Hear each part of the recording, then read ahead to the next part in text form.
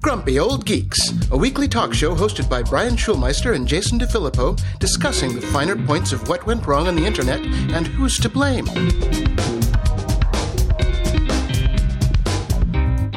Welcome to Grumpy Old Geeks. I'm Jason DeFilippo. And I'm Brian Schulmeister. Are you well rested after your vacay? I actually am. It was nice.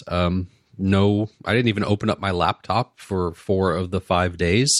I noticed we didn't have any socials going on. I was like, Brian really is taking this seriously. I really did take a vacation, and it was pretty rejuvenating. That is up until basically our last full day when Beirut exploded. Because the quarantine family that we are hanging out with and went down on our break with are Lebanese and lived in Beirut. Still had family and friends in Beirut. So that day it was all CNN all day on the TV and a bit stressful. But other than that, it was really nice to take a break. Oh, that's good. Yes. Yeah, we were going to have a show on the 5th come out, but I kind of called the play on that one the day before. I'm like, yeah, you know what? We're going to skip this one. And turns out I'm just psychic because the guest host we had lined up, Eric Hunley, well, he's right in the path of that hurricane that came through, and he lost power for like a day. It went out right before we were going to record. So all is good.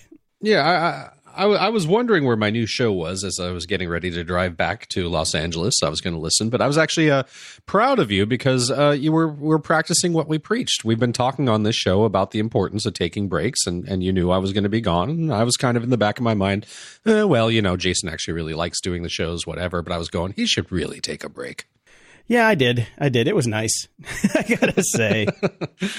Excellent. Well, speaking of taking a break, we're also moving our drink update. It was going to be the day this is coming out, Saturday, but we can't do that because I believe you're having a chimney sweep come and Mary Poppins and the whole deal. Well, the chimney sweep's already come. They're rebuilding the smoke box, which means they have to rip apart the entire living room. And it's going to take all day. So we have to wrangle the beasts all day, and it's going to be a nightmare. So, yep. Yeah. Home repairs. So we'll move it to next Saturday, August 15th. August 15th. We'll figure out a time, and we'll post that on the website. I did get some good feedback on, hey, I went to your website and it's got no news about the drink up. And I'm like, yeah, we should probably add something up there for it. So I will do that this week once we figure out a time. Excellent. All righty. And a little bit of follow-up because right after our last episode came out and Bittner and I were talking about the Twitter hack, well, they got caught.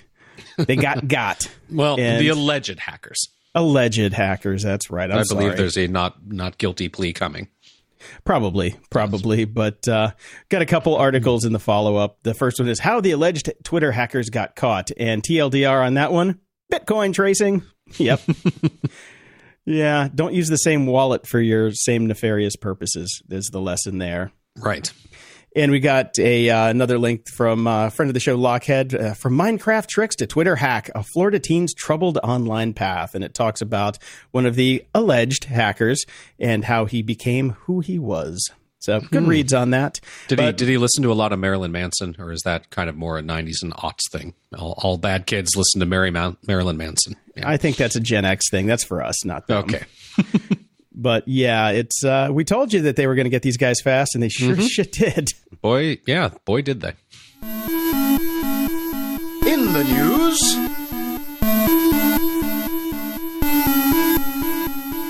well, this came across the desk last night. A little breaking news, which I'm sure is everywhere right now, and everybody's seen it. Trump issues orders banning TikTok and WeChat from operating in 45 days if they are not sold by Chinese parent companies. TikTok, yes, I see that one. WeChat, not a chance in hell. So, well, I mean, this is a horrible precedent too, because we do this, that means other companies or other countries retaliate.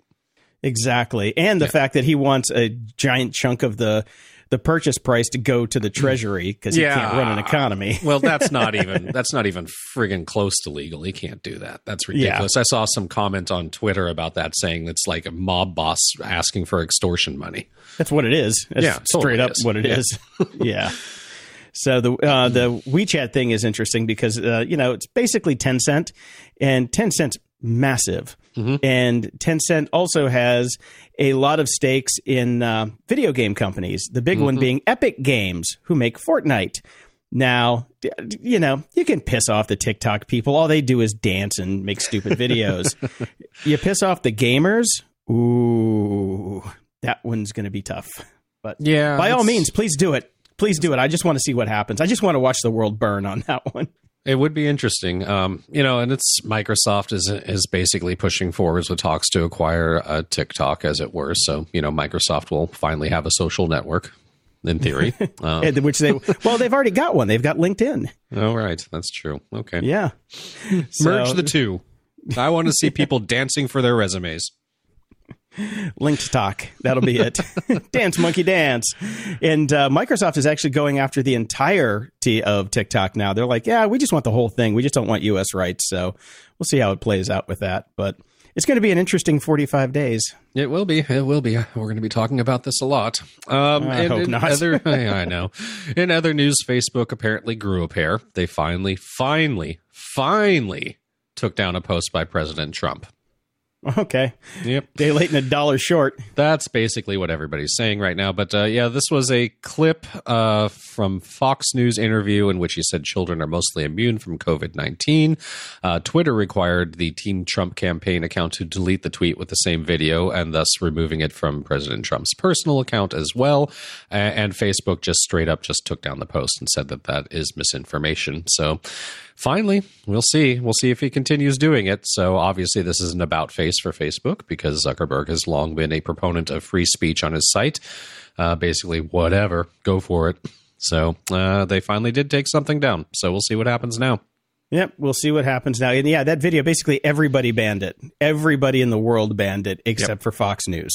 So that tells you how far up Trump's ass they are. Yes. Anyway, I found this one and I was just like, I was so loving this. U.S. Marshals Service National Online Auction.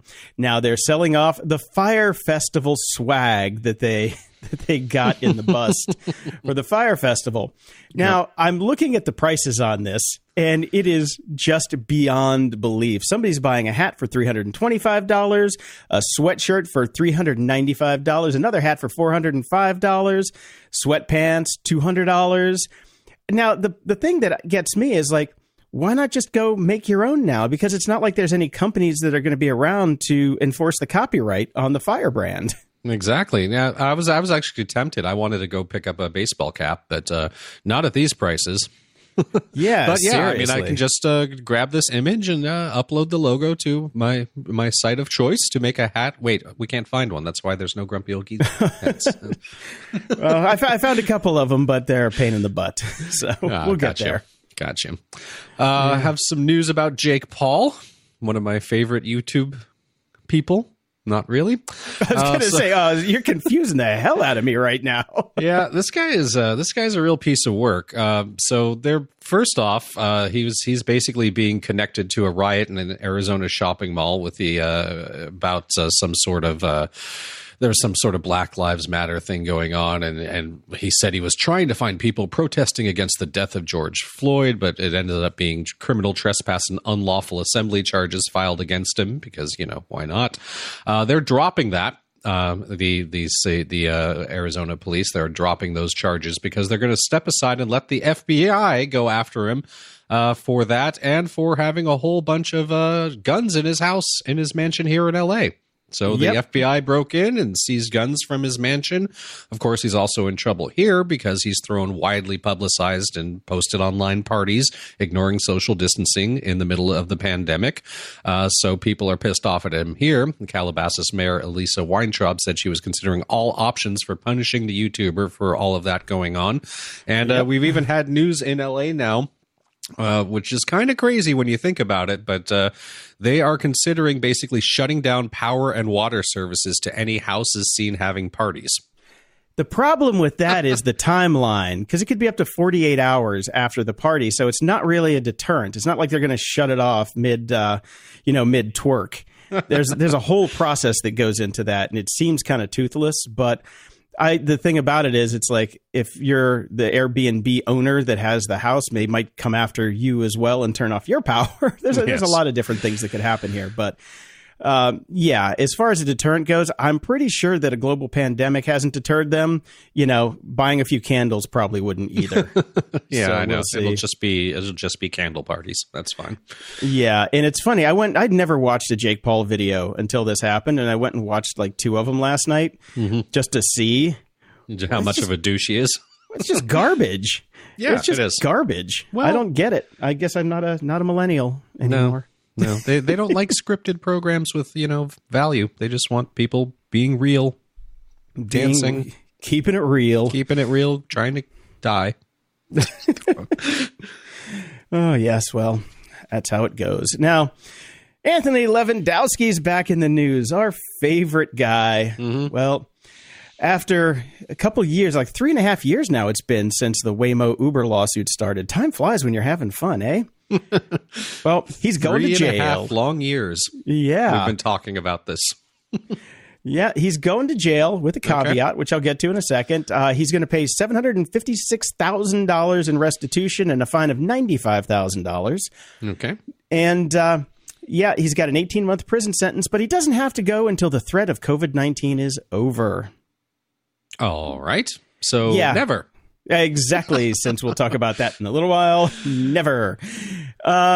Here's the rub. Here's the tickle bit. He has filed a $4 billion lawsuit against Uber. All right. So if that lawsuit goes through, well, he's still outside. He could be going to jail a billionaire. Well, if you're going to go. Yeah, go might a as well billionaire. go good. I mean, doesn't this? I mean, if he obviously wins this lawsuit, I would consider him to be quite the flight risk. Yes, that's true. That's true. Yeah, they need to, Epstein him. Yeah. So the interesting thing is, I read through his arguments about the lawsuit that he filed against Uber, and they actually sound like they hold water. So.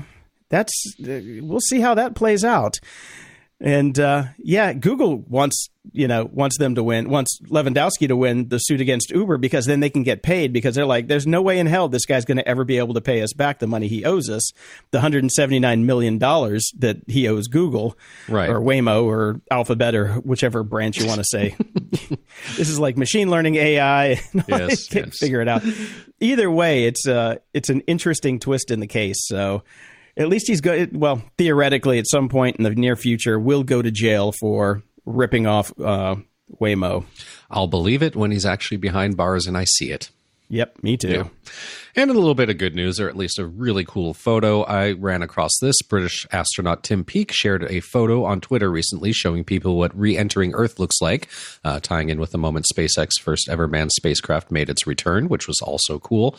But this photo is pretty amazing. It's just a shot out as they're re-entering, and those aren't stars streaking by, but it certainly looks like this is straight off of a Star Trek intro sequence, doesn't it? Sure does. Looks like they're going warp speed. Yep. Really, really cool. So check that out. Link in the show notes. Security? Ha! We're joined again this week by Dave Bittner. Dave is the host of the Cyberwire podcast and also the co-host of the social engineering podcast Hacking Humans with Joe Kerrigan, as well as the co-host of Caveat with Ben Yellen, where they discuss law and policy as well as surveillance and privacy. Brain fart there. You gotta take a deep breath before you go into this intro, because if he adds one more podcast to his quiver, we're gonna have oxygen tanks. I know, yeah. I usually have a nice joke podcast at the end of that, but I was starting to get oxygen deprivation. I was getting a little woozy. Yeah. Actually, before we jump in here, I was worried about you yesterday, Jason, because I saw a story come by where it had to do with LA County Police going to someone's house and a Rottweiler. Oh, and I thought to I was like, please don't be Jason. Please don't be Jason. Please don't be Jason. It was not me. 10 minutes later, I saw you tweeting about something. So I was like, oh, okay, it wasn't Jason. No, we're all good here. We stay out of we try and avoid the long arm of the law whenever possible. Yeah, that's good. Good. So I said, Brian and I do part of the show in the morning, and then we do our little security thing here in the afternoon. And in between those two times today, I tried to pay my CPA online. Well, Bank of America said, no bueno. So I had to call in, spend 15 minutes on hold with the worst hold music you've ever heard. It's one of those kind of things that, Brian, you probably know what this is. It feels like a rolling crescendo that kind of loops in on itself. It feels like it's always, escalating, that kind of musical trick. Oh, yes. Mm-hmm. Yeah. Yeah. That's what their hold music's like. So you just get anxious. Right. It's terrible. It's just like the anticipation is like a Michael Bay movie. Come on already. I think an entire book could be written at some point, investigative journalism wise, about how we've ended up with the most annoying music that's supposed to be non-annoying, but that is where we end up at. So it's pretty crazy. It's supposed to just relax you and keep you calm while you're in an elevator or waiting on hold, and all it really does is make you go slowly mad. Yeah, I think they should be called murder tunes because that's really what all you want to do. So once my murder tune was done, I finally got to talk to somebody. Turns out that there have been some charges on my account, and she's going through and we're listing them. And then I see these ones for Kindle services. Now, normally you'd think those are something you bought on Amazon Kindle, maybe. Mm-hmm. Then I'm thinking, no, that should come through as Amazon. Yes. And then I noticed, and she noticed as well, that there are international transaction fees attached to those. They were like, $10.49, which I think is usually what you would get dinged for your $9.99 Kindle Unlimited subscription. Well, we saw those things, and she's like, yeah, there's a bunch of these in the past couple days. I'm like, not mine. So they went back, and she's like, we can go back a whole year and track these. We're going to open up a ticket on it, start an investigation, but we're going to refund you the money. International stuff is going to take a while. I'm like, it's 31 cents a shot. That's fine. But so then I went and did a little deeper dive, and I went into my Kindle Unlimited subscription on Amazon. Completely different credit card, turns out. Okay. So they were doing one of those things where they ding you for a little bit of money to test the card until they can go and get it all. So, oh, I see. Yeah. I have to say, thank you, Bank of America, for your fraud protection because, a phrase rarely uttered. A phrase. So they reached out to you. They detected it and got in touch with you. Yeah, because I was making an online payment to my CPA, and I'm like, okay. It came back as like your card's been locked. Please call this number. Decline. Blah blah blah. I see. And so they had a flag on those transactions already. And then when I made because the transaction to my CPA was like $575 for my taxes. Yeah. And it was big enough where they're like, hold the phone. Let's do a little investigation on this one. So they were very cool on the phone too. She was really good. She made it a very strong point out of the gate. This is Charlene. I'm from Missouri. It is part of the Bangladeshi script. Yes, it was not like, hello, this is Charlene and I'm in Missouri. How can I help you? Nope. Right, she had unless she's got really good voice training, she sounded pretty normal. So at least for somebody from Missouri. Did you start off with annoyance that your charge didn't go through, which then turned into gratitude that that it was for a good reason? Honestly, I'm never annoyed by that. I'm annoyed by their hold music, but I'm always annoyed by me. that. I'm always annoyed by that. I remember, I can't remember what I was purchasing. Oh, it was around Christmas time, and I went to get like a lot of booze. Like my wife was like getting stuff for people in her office and stuff like that, and it was like a $500 run at Ralph's, and they didn't accept it, and they didn't accept it, and then I called in and said what I'm doing, and they said okay, it's going to run, and like it took 30 minutes of repeated attempts to get my credit card to actually process. And I'm like, you guys are a-holes. It depends on who it is. Like if I've had to do that with Amex, and Amex is like under 2 minutes to get it fixed. But this was a debit card on a bank account, on a business bank account today. So I'm very happy that they took the time. But as the phrase goes, your experience may vary. Yeah. But there are some times when I get the fraud calls. I think we talked about it on the show one time. I got a charge on Virgin America that somebody was buying drinks on a flight to San Francisco. And I'm like, nope, sitting in my living room right now. Definitely not me. So, I'm sure your account is noted that, if anything takes place that isn't online and is outside of a 5-mile square radius, this should be checked into. Exactly. Yeah, I'm geofenced. I can't go anywhere. You are very tightly geofenced. Very tightly geofenced. Yeah, that was a fun experience. Well, it worked out for you. So. Yeah, because if they were going to take everything, then yeah, that would have been a statistic after that, because that would have just broke me. Well, I have a short little story about something that isn't working out very well for any of us. This comes from Krebs on security. A robocall legal advocate has leaked customer data. Yes, this is the Isn't It Ironic news segment. It's a California company that helps telemarketer firms avoid getting sued for violating laws. So that tells you what kind of company this is to begin with. But they accidentally has leaked the phone numbers, email addresses, and passwords of all of its customers, as well as the mobile phone numbers and other data on people who have hired lawyers to go after telemarketers. So, yay, they're called the Blacklist Alliance. A lovely little name. And they provide technology and security to marketing firms concerned about lawsuits under the Telephone Consumer Protection Act, a 1991 law that restricts making telemarketing calls through the use of automatic telephone dialing systems and artificial or pre-recorded voice messages. And of course, tons of people continue to do this and get sued all the time. And these jerks try to stop them and help them. And they put all their data out. Whoopsies. Yeah. This is interesting. I think I may have shared this story with you guys before, that I have an acquaintance who basically his hobby was making money off of telemarketers. Yeah. It was about $600 at a time. He's a lawyer and not my favorite person in the world. But this is what he would do. And so it's interesting to me that this organization has a really do not call list, which would include someone like him. It seems to me like they had a list of people who are litigious when it comes to these sorts of things. And so it makes sense. It seems to be that might be the only way to get us off these call lists now, is everybody needs to file one lawsuit against one of these companies, and you will get on the real do not call list. Yeah.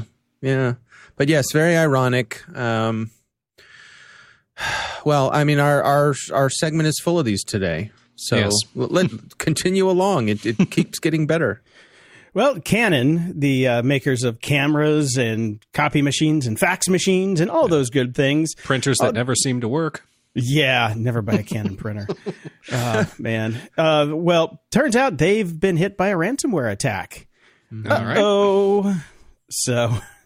They got away with, 10 terabytes of data, private databases, and all sorts of goodies. And it affected a lot of different things, including their email, their Microsoft Teams account, and the whole website for the USA, and a bunch of other internal stuff. So Canon has disclosed that it is real, and they're working to address the issue. So evidently this is affecting some of the users who have... I guess Canon has a feature, I guess, for photo storage who knows what, but they give you 10 gigs of storage for free. And that's been locked down by the ransomware. Right. This is allegedly from the Maze gang, who is a very active, well-known ransomware gang. And as this story describes, what they do is not only do they lock up your files, but they steal a bunch of them. And then part of how they put the screws to you is they threaten to release the information publicly unless you pay them back. So it's sort of insult meet injury. Yeah, I would like to see Maze meet baseball bat, but yeah, they're very active and very successful. It'll be interesting to see how this plays out. Do we know where they're from? Maze, yes. My money's on Russia somewhere, but no, you're right. It's Russian Federation. Yep. Yep. Russian Federation. The Russians. All right, fucking Russians. Yeah. What you gonna do? Speaking of Russians, yes. Let me get my stuff back here. So are you gents aware that the U.S. has put out a $10 million reward for information leading to the arrest or identification or something of folks who are interfering with the U.S. election? I know where one is. Passing. Can I get $10 million for pointing my finger over to the White House? Yeah. Foreign. It's got to be foreign. Sorry. Oh, damn. I know. Yes. So when they announced this, there was no shortage of exactly that line of humor. Uh-huh. Roger Stone was a popular target as well.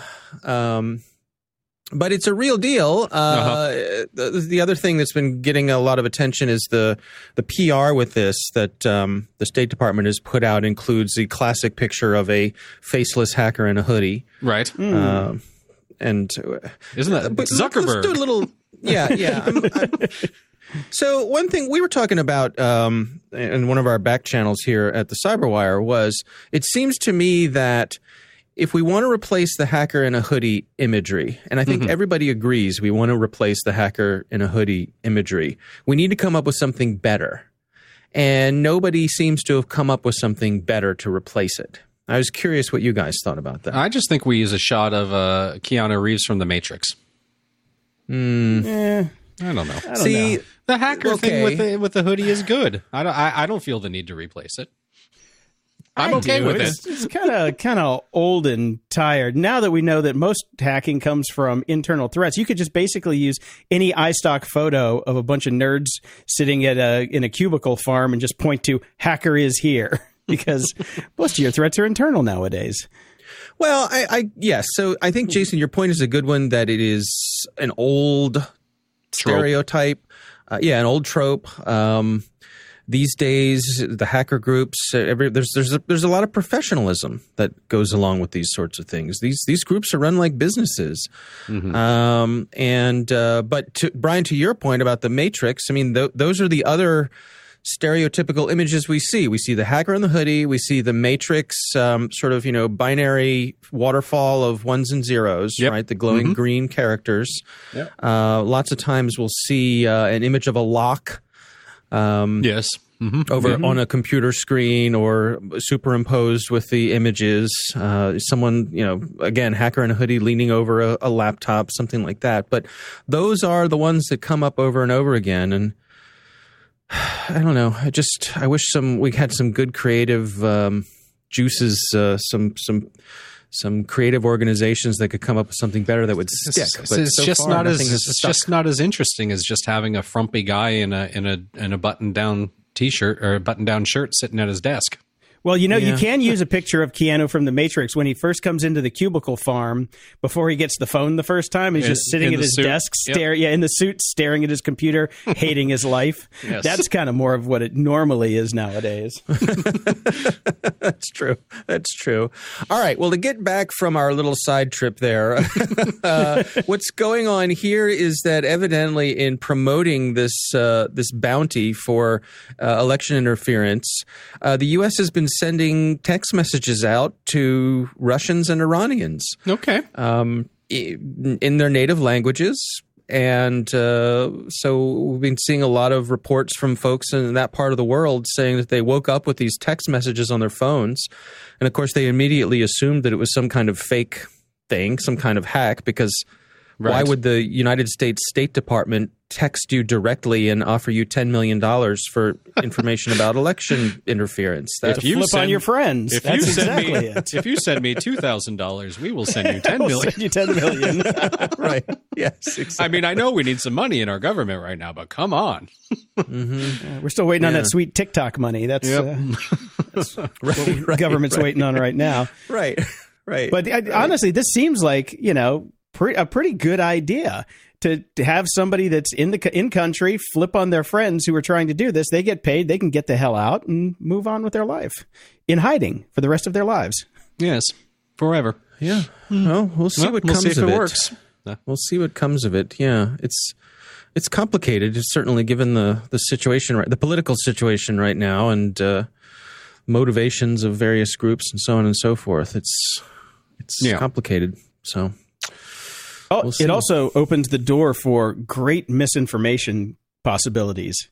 Like somebody could actually try and flip on somebody, and they just come up with something else to get their enemies arrested and taken away. So it's like you got one hacker group here, you got one hacker group there. The one hacker group turns in the other hacker group that had nothing to do with it, but they basically can place false information on their systems if they hack into them to make it look like they were going after the election, and then they have one less hacker group to deal with. It's a possibility. I'm just saying, if they're going to get creative with it. Throw money at the problem. Yeah. It's what we do best. It's what we do best. So my last story this week, bad news for the folks at Intel. Evidently, they got breached, although I'm not sure if they've admitted it's a breach yet. When these companies have their information leaked out there's a lot of dancing around the term. Was it a breach? Was it a leak? Was it an inadvertent misconfiguration of an Amazon A3 bucket? That sort of thing. Yes. But the bottom line is Intel had about 20 gigs of source code and internal documents released on a hacker forum. All kinds of interesting stuff in here. I mean, these are internal, secret, Intel-only documents about how some of their technology works, technical documents, marketing documents, roadmaps for products, binaries, schematics, documents, tools. I like this one. Binaries for camera drivers, Intel made for SpaceX. Oh, yeah. Yeah. Horrible training videos, someone said. Which is there any other kind, really? Schematics, marketing materials. So a whole hodgepodge of stuff. But I think, look at this list we have today. We have Canon, we have Intel. These are big names. These are not folks who are scraping together money or going through the couches for coins to hire their security teams, right? You get the feeling that cybersecurity defense is not really up to snuff anywhere.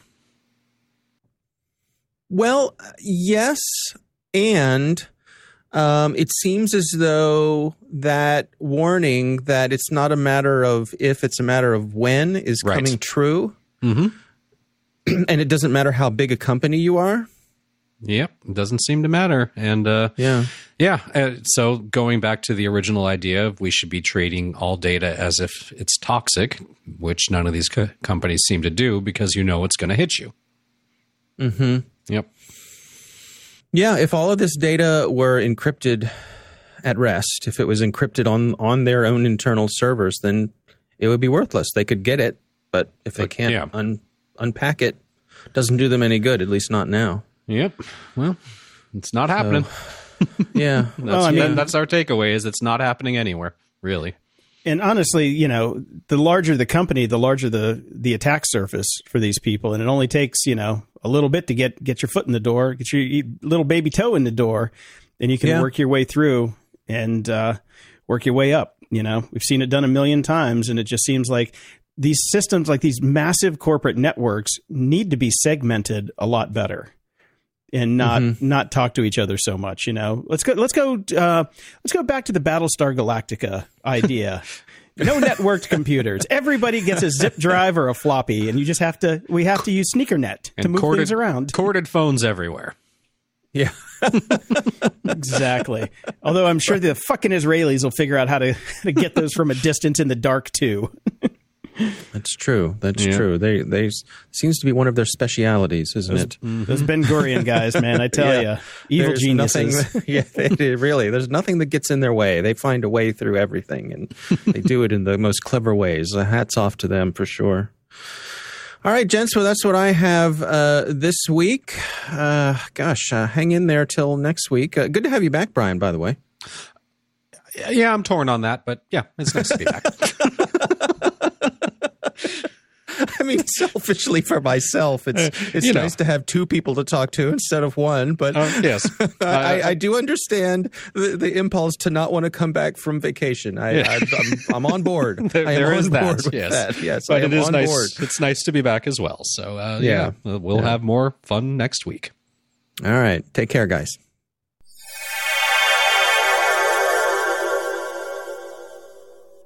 Everyone needs a world-class VPN. Grumpy Old Geeks recommends private internet access to protect your online privacy and identity. Private internet access never keeps any records of their users' online activities, so you can be assured that you have complete privacy and nobody knows what you're doing online. No matter your technical skills, private internet access is one of the easiest VPN apps out there. All it takes to connect is just one click or tap, and your data will be encrypted instantly. With just one private internet access VPN subscription, you can connect up to 10 devices at the same time. Go to GOG.show/VPN and sign up today. For a limited time only, you can get our favorite VPN for just $2.69 a month when you sign up for 2 years. GOG.show/VPN. That's GOG.show/VPN. Angie's List is now Angie, and we've heard a lot of theories about why. I thought it was an eco move. Fewer words, less paper. No, it was so you could say it faster. No, it's to be more iconic. Must be a tech thing. But those aren't quite right. It's because now you can compare upfront prices, book a service instantly, and even get your project handled from start to finish. Sounds easy. It is, and it makes us so much more than just a list. Get started at Angie.com. That's ANGI, or download the app today. Ups and doodads.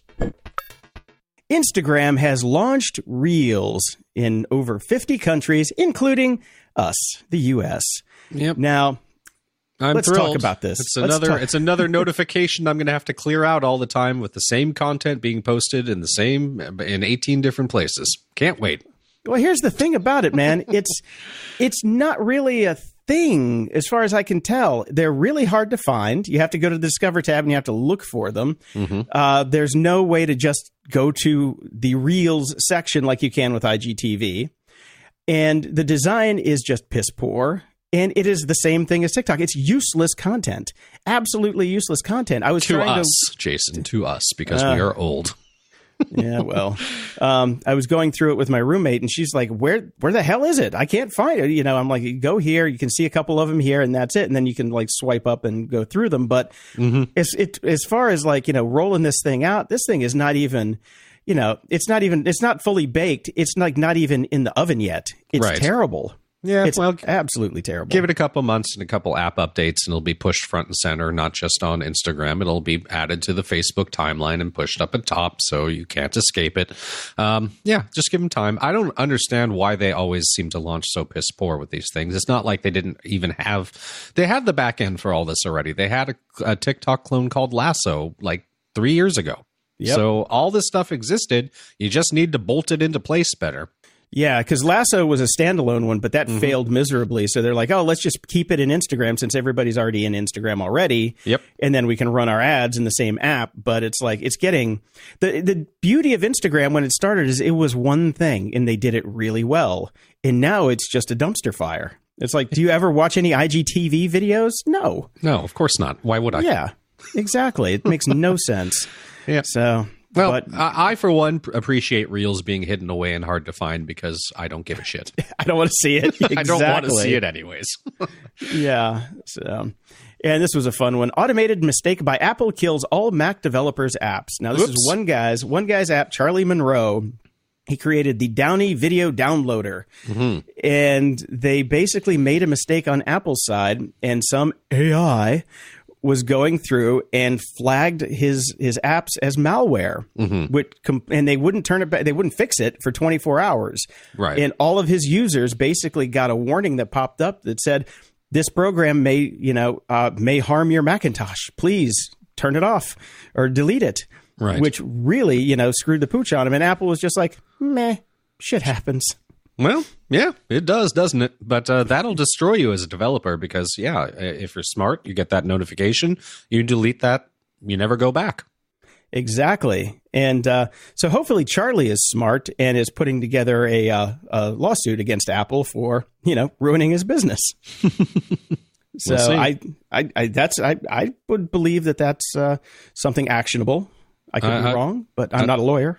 Yes, we're not a lawyer, nor do we play one on this podcast, but it seems to me that would make sense as well. I think he's got he's got a valid point that, that was totally not his fault. There was a mistake on their end, and it's going to destroy his business.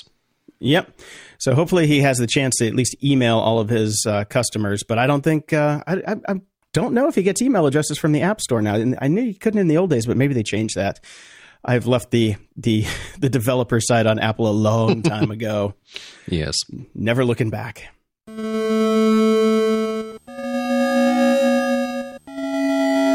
Media Candy.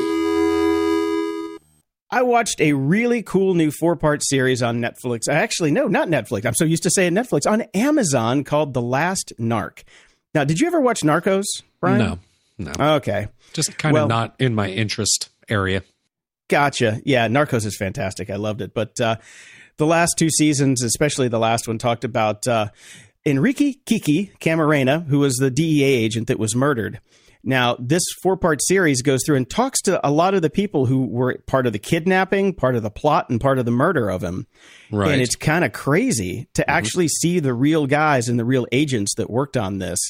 And it's if you're a fan of Narcos, you have to watch this. It is a barn burner, as it were. And it's beautifully shot too. And it's 4 hours, a little under 4 hours, but well worth it. Well worth it if you're into that kind of thing. Cool. And Umbrella Academy season 2 is out now. Oh God. I never watched season 1. Was it worth it? Oh man, it's such a good show. Such a good show. I am actually pacing myself on this one. I'm only 2 episodes in and they're great, but I'm pacing myself on this one because I burned through season 1. And I want to savor these because there ain't shit else to watch right now.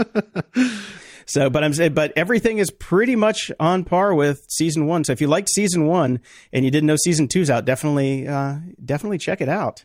All right. And we did a couple comedy specials because I found a new comedian who is not new. She's been around forever. Like, she's been doing stand-up for 25 years.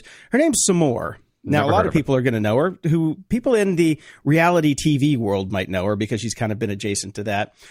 She's a black woman comedian in the mid-40s and some seriously funny shit. We were crying and went back and found she's got 2 specials on Netflix. She's got 1 on Amazon and some other stuff that actually it's on Showtime. We had to get a free trial to watch it on Showtime. But man, she is funny. Oh God, filthy as can be. I mean, you can't watch this with the kids in the room by any stretch of the imagination. But if you want some seriously funny, filthy comedy, go check out some more. Those links will be in the show notes. Alrighty.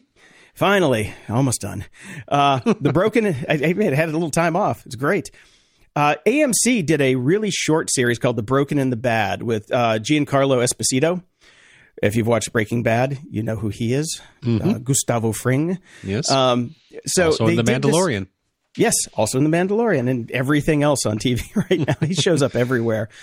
He's amazing in this, but he's in it for like 30 seconds because these are short stories about things like shifty lawyers, meth labs, just all sorts of con artists, all the stuff that kind of ties into what it seems like what they used for research on the show. Right. But using real people and real stories. And they're 8 minutes long. And there's only 6 of them, which was kind of a bummer.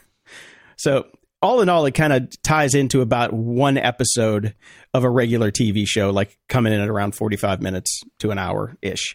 Okay. But they're on the web. You can go check it out on the web. And it's a fun little watch. If you just want something that's short and sweet and in and out, good stuff. All right. Very cool. All right. Well, we have had 2 new shows drop this week, and I watched both of them. The first being Muppets Now, the Disney Plus original reboot of the Muppet Show. So that good, eh? Well, I'm not sure who they made it for, and I think there might be some problems.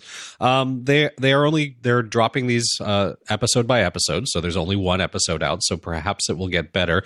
I'm just not sure what age group they're making it for. The charm of the original Muppet Show and any Muppet Show that actually works is the show is actually for children with kind of some snide jokes that kind of fly over the heads of kids and hit the parents and make them laugh. I can't see a kid sitting down and watching this and getting much out of it. This seems to be made for adults, but it's not funny enough to be just an adult show.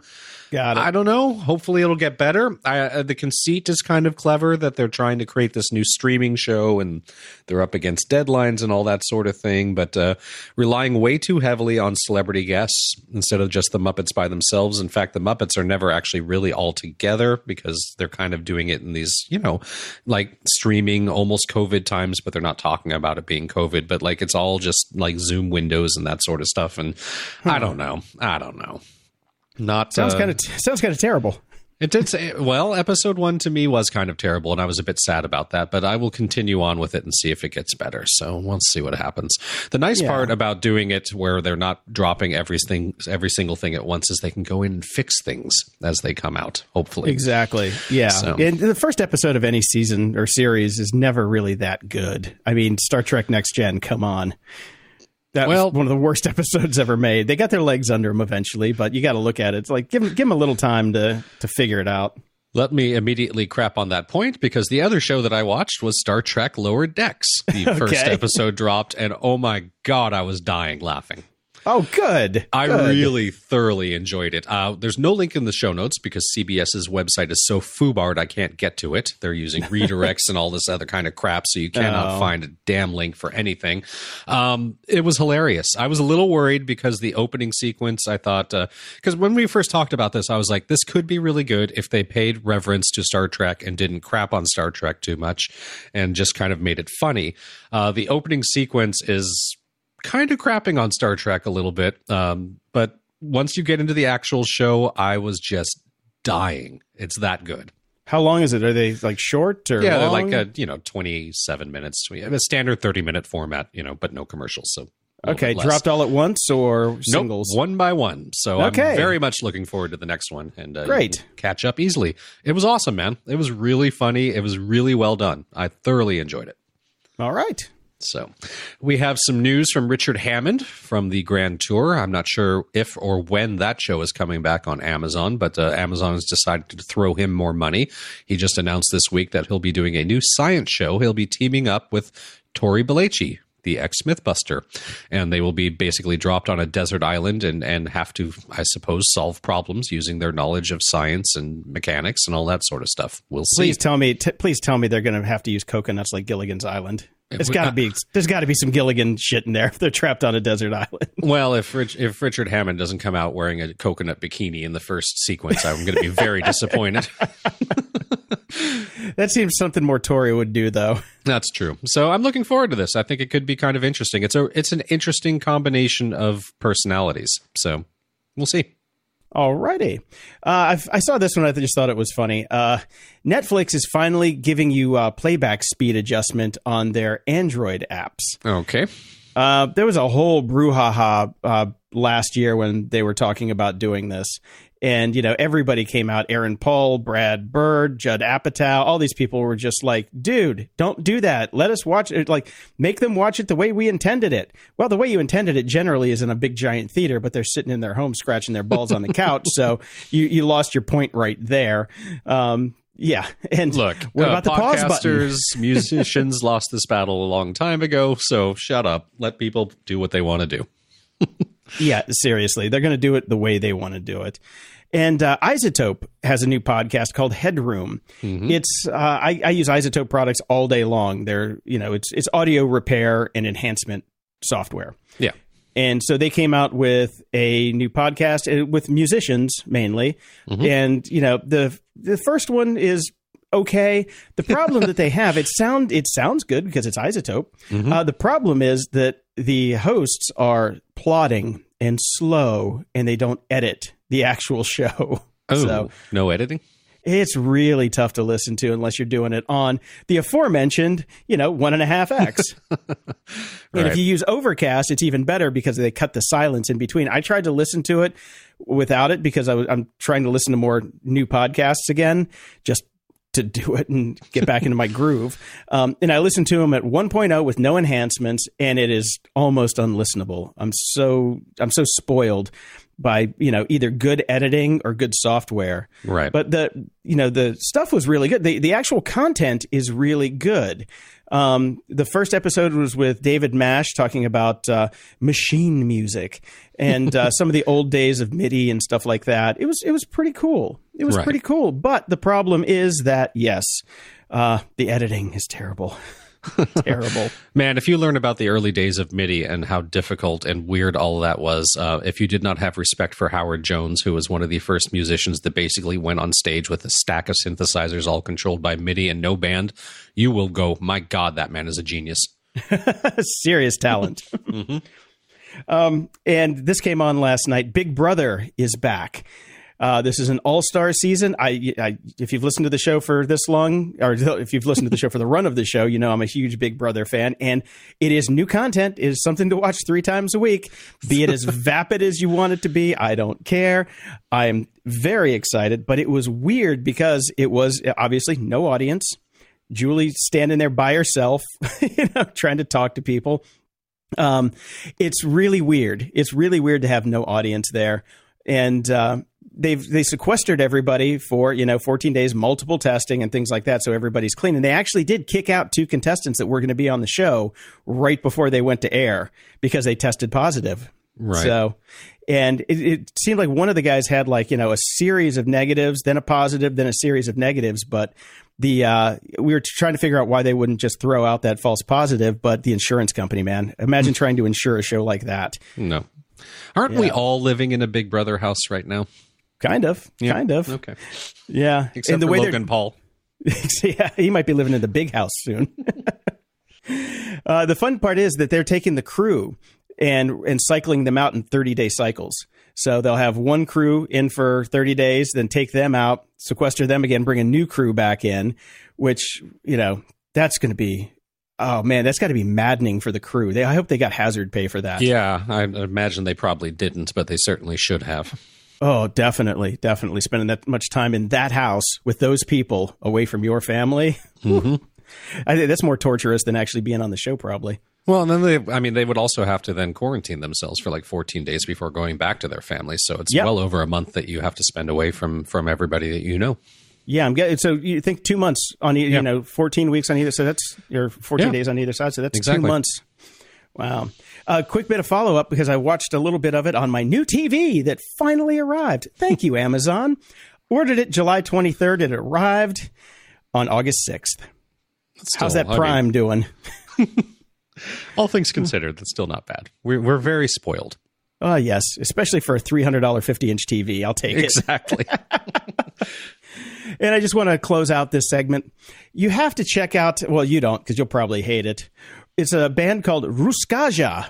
Mm-hmm. Now, found out about this on the last Drink Up, and it's a Russian heavy metal polka band that kind of sounds like Golgo Bordello, but also kind of like Rammstein in the middle, plus some wacky Russian metal. It's really weird, but I found it quite toe-tapping. But since we talked about it on the Drink Up, I finally went back and into my to-do list and found it. So there's going to be a link to the video, one of their videos in the show notes. If you want to just hear something random, bizarre, and kind of fun, go check out Ruskaja. I listened to the YouTube link that you put in there, and I actually rather enjoyed it, but I think that's enough. I think one single does it for me.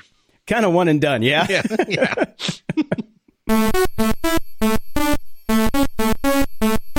At the library. So I've been walking a lot more, Brian, and getting my steps in and trying to get fit again because the weather is not volcanic outside anymore. And so I've been trying to get back to my inner zen.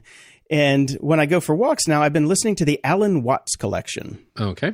I know this is at the library and that's audio, but close enough. Close enough. Close enough. For Alan, if you don't know who Alan Watts is, he died in 1973, but he left behind a trove of just great stuff. He was kind of a philosopher who married Eastern and Western philosophies and just had some really good ideas and some really good just concepts. And he's got a great voice. He's just got a really cool voice to listen to. So when I just pop one of these on and go walk for an hour, and I just feel calmer when I come home.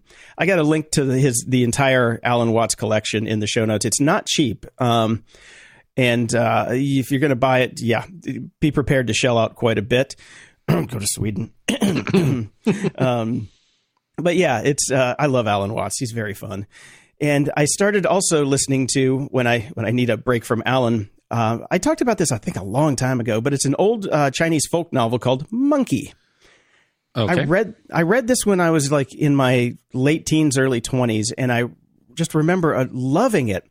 It is a very old Chinese folk novel about basically a stone monkey and his adventures. It's kind of hard to explain, but it's really fun, and it makes you think a little bit sometimes near the end there.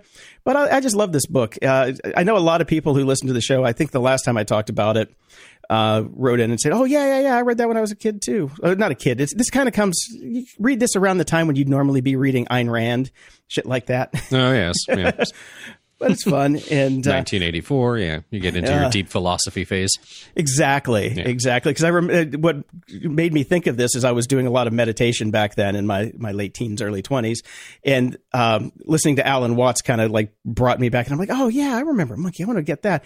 Now the caveat here is you can buy it to read it, in book form, or you can get the audio version like I do. The audio version is kind of old. It's very kind of old. It sounds old. It's got crackles and pops like they recorded it from a, old vinyl. Like old vinyl. But the guy who's doing the voices is fantastic. It just kind of takes you away from like the hyper overproduced stuff that you hear nowadays. Yeah. And I enjoy that part of it. So listen, if you're going to get it on Audible, listen to the sample first before you throw down your cash. Right. Excellent.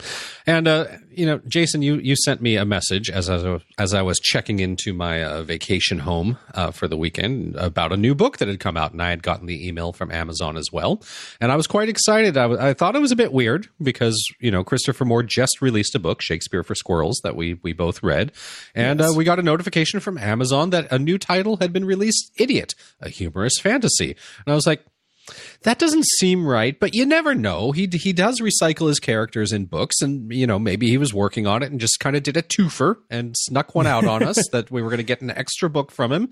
And the other thing, the thing that was interesting too is like the cover art was not his standard fare. So I'm looking at it going, maybe he's trying something new here. Yeah, well, we had Noir, which was not his standard covered art fare either, so it was not out of the realm of possibility. And I was almost getting ready to buy it, but then, kid yelled or something like that, and I had to get a scooter out of the car, and so I was distracted, and I didn't, and I'm glad I didn't, because a retraction has been released by Amazon. And the other thing that I thought funny, because I didn't read it at the time, is then I read the brief synopsis of the book that was in the email, and I was like, this sounds really familiar. But again, he's revisited these characters a couple times, so you never know. So Amazon sent a retraction saying that we're contacting you about the new release, Idiot, Humorous Fantasy. The title was incorrectly attributed to the author you follow, Christopher Moore. We're sorry about the inconvenience this has caused. I'm assuming that would mean that they would refund people as well, instead of just being sorry about it. But I'm sure I didn't purchase it, I don't know. So then I followed up a little bit about this, and Chris Moore, of course, has tweeted about it. He's saying, that is not my book. They are even using the plot from Fool as the description. Hence, no wonder I thought it was so familiar. Yeah. But do not buy that book, Idiot. It's not mine. I'm trying to reach Amazon to pull the link. And then he got a bit more into it. And it turns out there are some publishing companies in, let's just say other countries, that basically do this a lot. And authors are constantly fighting against it. So they basically rebrand and retrademark an existing work and try to sell it. Interesting. Interesting. So, I basically, quote unquote, bought it. Right. But I got it through Kindle Unlimited, so it was more like free. Borrowing it. So I went to go find I went to my digital purchases, and I'm trying to find out like where it didn't show up in my purchases. I'm like, oh, maybe they refunded me already, because I didn't realize that I'd gotten it through Kindle Unlimited, because I just hit buy. Yeah. And it's still in my library for some reason. I figured they would have pulled it by now, but it's on my Kindle, my actual Kindle device that I have, my Paperwhite. So I'm, obviously going to delete it and return it. But I was very surprised by that. And these people are scumbags. Yep. Also Amazon's fault. True that. Closing shout outs. We were going to do feedback loop in this episode, but we have so much of it. We would be here all day, and we've got stuff to do. So we're going to pull all of that. We're going to move all the feedback to its regularly scheduled Wednesday release, Tuesday recording for us. So that might be an all feedback episode, because we have so much, and obviously we're going to get some more in before that as well. Thank you everyone for writing us. We really do appreciate it. Sorry, some of the stuff might be a little dated by the time we get to it. But again, a mountain of feedback this week. Yes, thank you very much for everything that we have to go sort through and edit. And I'm glad you're back. I'm somewhat happy to be back. Yeah. Not going to lie, floating around in a pool drinking beer is more fun than podcasting, but I'm happy to be here. Yeah, that's true. Yeah, this pays better, but not by much. Not by much. At all. Until next time, I'm Jason DeFilippo. And I'm Brian Schulmeister. Thanks for listening to Grumpy Old Geeks. To support the show and keep us on the air, go to gog.show/donate. Toss us a few bucks and we'll love you forever. If you want some swag, then head over to gog.show/shop. No baseball caps yet, but we're working on it. Your support really keeps us going, and we really appreciate it. Show notes for this episode are at gog.show/461. From there, you can find links to old episodes, leave feedback, ask questions, donate to the show, and get links to stuff we like. Stay grumpy. You know how to book flights and hotels. All you're missing is a tool to plan the travel experiences you'll have once you arrive. That's why you need Viator. Book guided tours, excursions, and more in one place. There are over 300,000 travel experiences to choose from, so you can find something for everyone. And Viator offers free cancellation and 24/7 customer support for worry-free travel. Download the Viator app now and use code Viator10 for 10% off your first booking in the app. Find travel experiences for you. Do more with Viator.